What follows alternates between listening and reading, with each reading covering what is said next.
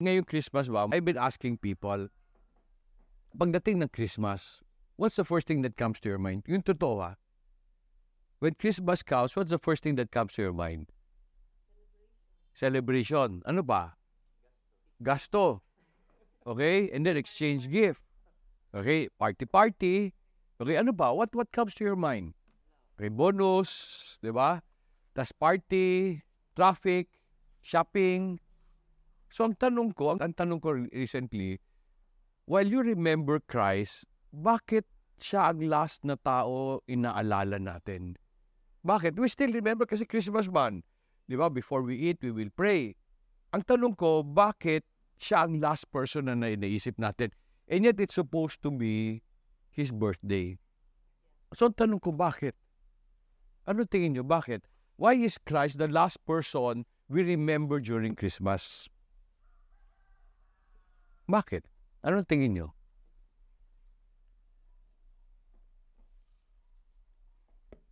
Kung hindi nyo maisip, meron ako ibang tanong. Meron ba kayong kamag-anak na malayo, na wala dyan? When it is their birthday, what do you do? You greet them. But do you celebrate? No, wala siya din na. You do celebrate? No. If you celebrate on his birthday, do you remember him? No, wala siya din na. No, pero do you do that for him? No, you don't do that for him. You just celebrate. Ba?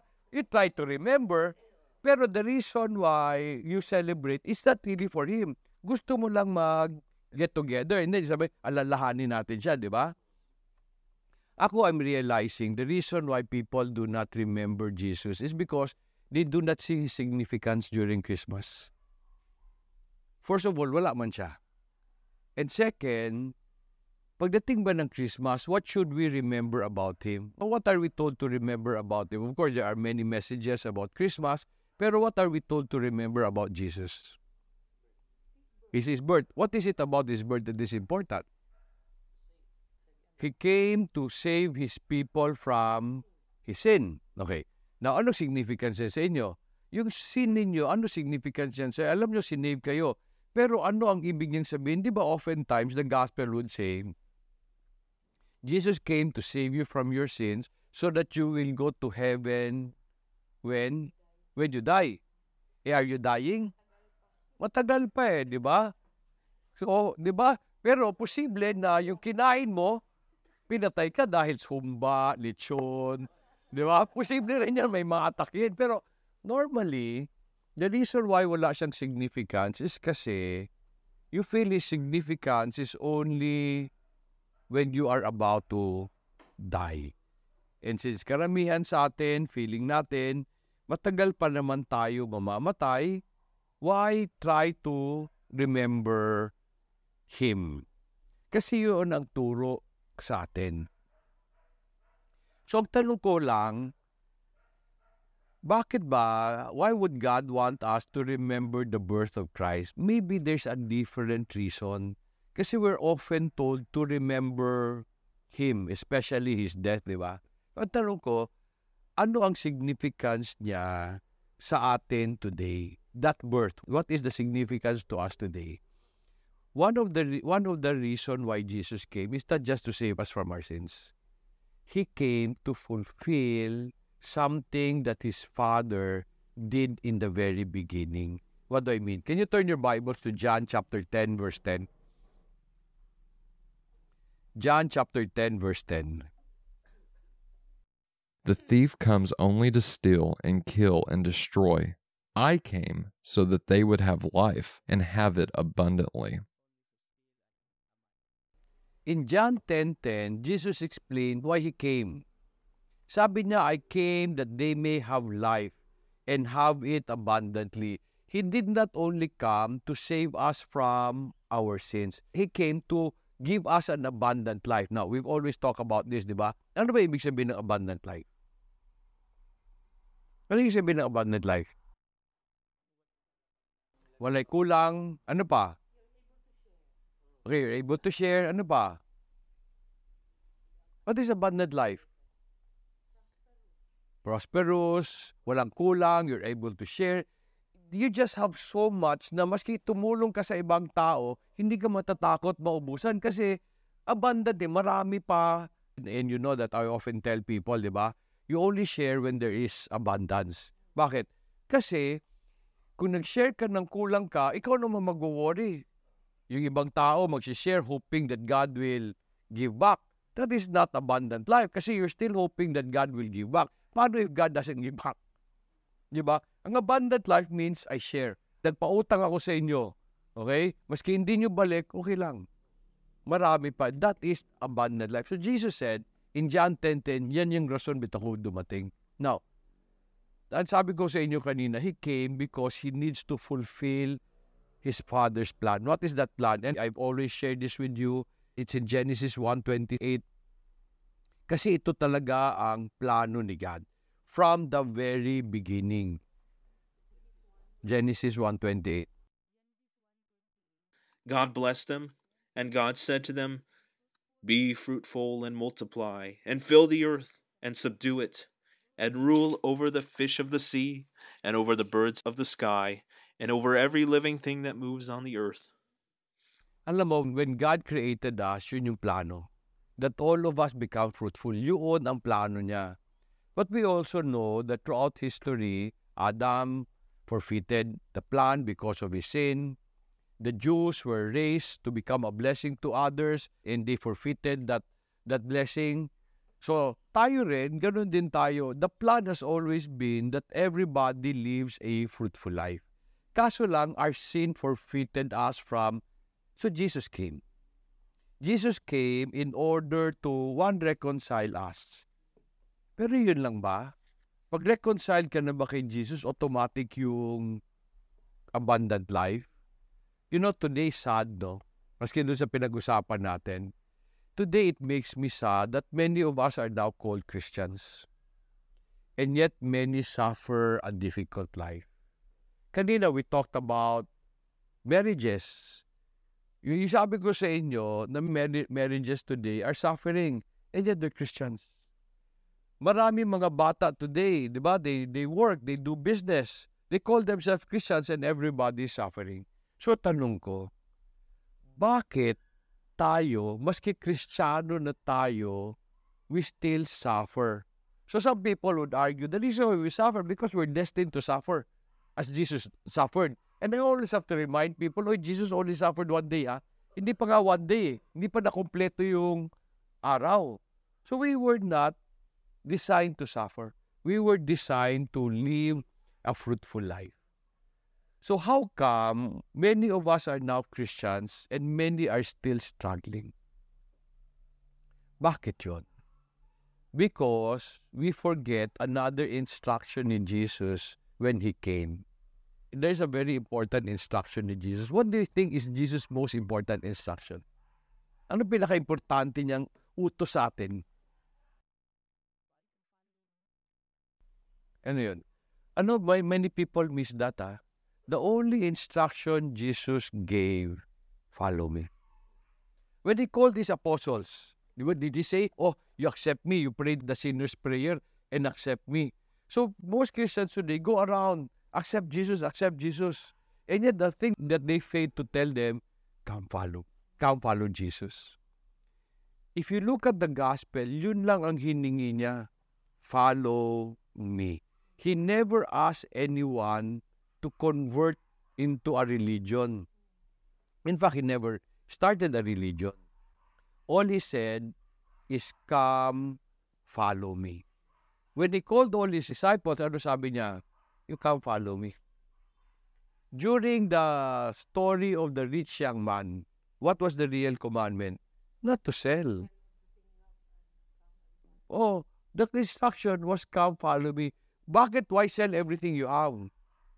Kasi feeling niya, mayroon siyang property, wala naman siyang property. You see, it's a mindset. The rich young man thought, kanya yun, ari-arian niya yun. Wala silang ari-arian because the promised land was given to them by the Lord. Sabi ni God, akin yan. Pinapaalaga ko sa inyo. So lahat ng yaman nila kay God. So when Jesus said, sell everything you have, Akala niya property niya. Okay? The real instruction was come, follow me. I hope people will understand that the most important thing they need to do as Christians is follow Jesus. Kasi everything will follow after. Now, bakit karamihan ng marriages nagsistruggle? Tama, no? Si Joy sa opisina said, kasi sir, kulang ng forgiveness eh. Was that an instruction of Jesus? Oh, that's even part of the Lord's Prayer. Do you know that if you do not forgive others, you give God the right not to forgive you? Alam niyo ba yun? Kasi the Lord's Prayer said, forgive us our sins as we forgive others of their sins against us. Meaning, if you're not willing to forgive others, you give God the right not to forgive you. And that's something many people do not understand. So when you do not forgive others, you forfeit the blessing of the Lord. And Jesus was very, very clear about that. This is the Lord's Prayer, forgive others as I have forgiven those who sin against me. And then Jesus said, di ba, as I mentioned sa inyo kanina, Jesus said, love others the way I love you. Di ba? An instruction, a new commandment I have given to you. Gapo na, John 13:34 and 35. I am giving you a new commandment, that you love one another, just as I have loved you, that you also love one another. By this, all people will know that you are my disciples, if you have love for one another. If you call yourself Christians, you should love others the way Jesus has loved you. Today, no, daming instruction about self-love. Self-love meaning, how can I love others if I do not first love myself? I need to protect myself, di ba? And you have to understand that love language, I agree that everybody has love language. The way it is applied, it is about self-love. Love me the way I want to be loved.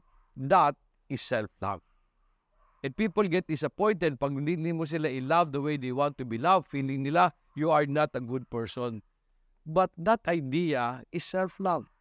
That is not what Jesus is telling us, to love others the way He has loved us. Because He did not require anything. He accepted us for who we are. He even accepted us kung ano lang kaya mong bigay. Para lang yan kay Peter, di ba? Ano ibig sabihin? When Jesus resurrected, He went to the shore and then He said, Peter, do you love me? And alam natin yun, di ba? He was saying, Peter, do you agape me? Peter said, yes, Lord, I phileo you. And then inulit niya, Peter, do you love me? Do you agape me? And then sabi ni Peter, yes, Lord, I phileo you. At the end, Jesus said, di ba? Okay, if you phileo me, feed my sheep. Ano ibig sabihin? Kung ano lang kaya mo, tatanggapin ko yan. Kung ano lang kaya mo. So that is how Jesus has loved us. And so therefore, in all our relationship, dapat ganoon din tayo. Kung ano lang kaya ng isang tao, then appreciate it. Okay? Take it as kung ano ang kaya niyang ibigay. So, during Christmas, I believe we should remember not only His birth, but what He can do for us today. Ano what He can do for us today? If we follow Him, we will have a good life. What does that mean? Can you turn your Bibles to Matthew chapter 6? Matthew 6:33. But seek first His kingdom and His righteousness, and all these things will be provided for you. Alam mo, everybody wants all things to be added to them. Ngayong Christmas, gusto mo ba lahat i-add sa inyo? Do you want a good life? Do you want gifts? Do you want prosperity? Do you want good health? Ako gusto ko. Diba? I want all of that. Pero that will never come to me if I do not follow Him. Hindi mo naman isisik yun eh. Ang kailangan ko maintindihan, never seek prosperity. But prosperity is a blessing if you follow Him. Ulitin ko, sabi niya, Seek first His kingdom and His righteousness. Di ba? Are you seeking for the blessing? No. You're seeking for the righteousness, meaning for doing the right thing. Na sabi niya, all this will be added to you. Who will add that to you? Si God. It's a natural byproduct. Tayo, we focus too much on the byproduct, forgetting that we need to do this as a responsibility. If we follow Jesus, He will add all these things to us. So what is the significance of Christmas? If you want a good life, you must remember that Jesus came to give you abundance. However, that abundance does not come automatically. It comes from obedience when you follow Him. Ako, I wish all Filipino Christians would decide to just follow. Kasi during Christmas, we want all this abundance. We want a happy celebration, good relationship. And yet, they want this without the willingness to follow Jesus. Bakit? Kasi feeling nga nila walang significance eh. Jesus is only important when I go to heaven. That is not true. Jesus is important if you want a good life today.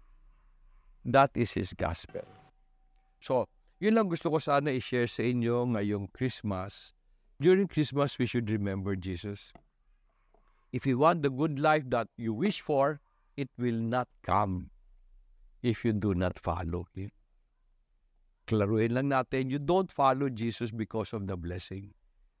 You follow Jesus, the blessing is automatic. Siya lang ang pwede magbigay. Reward niya yun. Okay, so do not seek the reward. Seek the person who will give you the reward wants you to do. Sabi lang niya, you come follow me. Okay, well, let's pray. Heavenly Father, we'd like to thank you for sending Jesus sa amin. Thank you for reminding us that you sent Him so that we can live our life in abundance. Yet, Lord, no, it's sad to know that many of us, we are just so focused on the abundance, not on what we need to do so that you will decide to give us abundance. Lord Jesus, we ask for forgiveness for always just thinking of you when we want to go to heaven.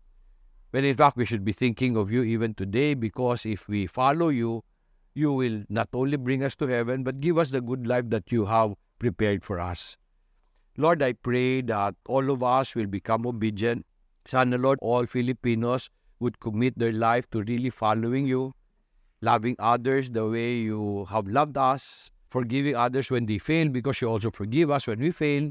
I pray, Lord, that everybody who will hear this message will just, Father, understand that the good life that you want us to have comes from following Jesus. And so we just commit to you the rest of our day. We thank you for our time of worship. In Jesus' name we pray.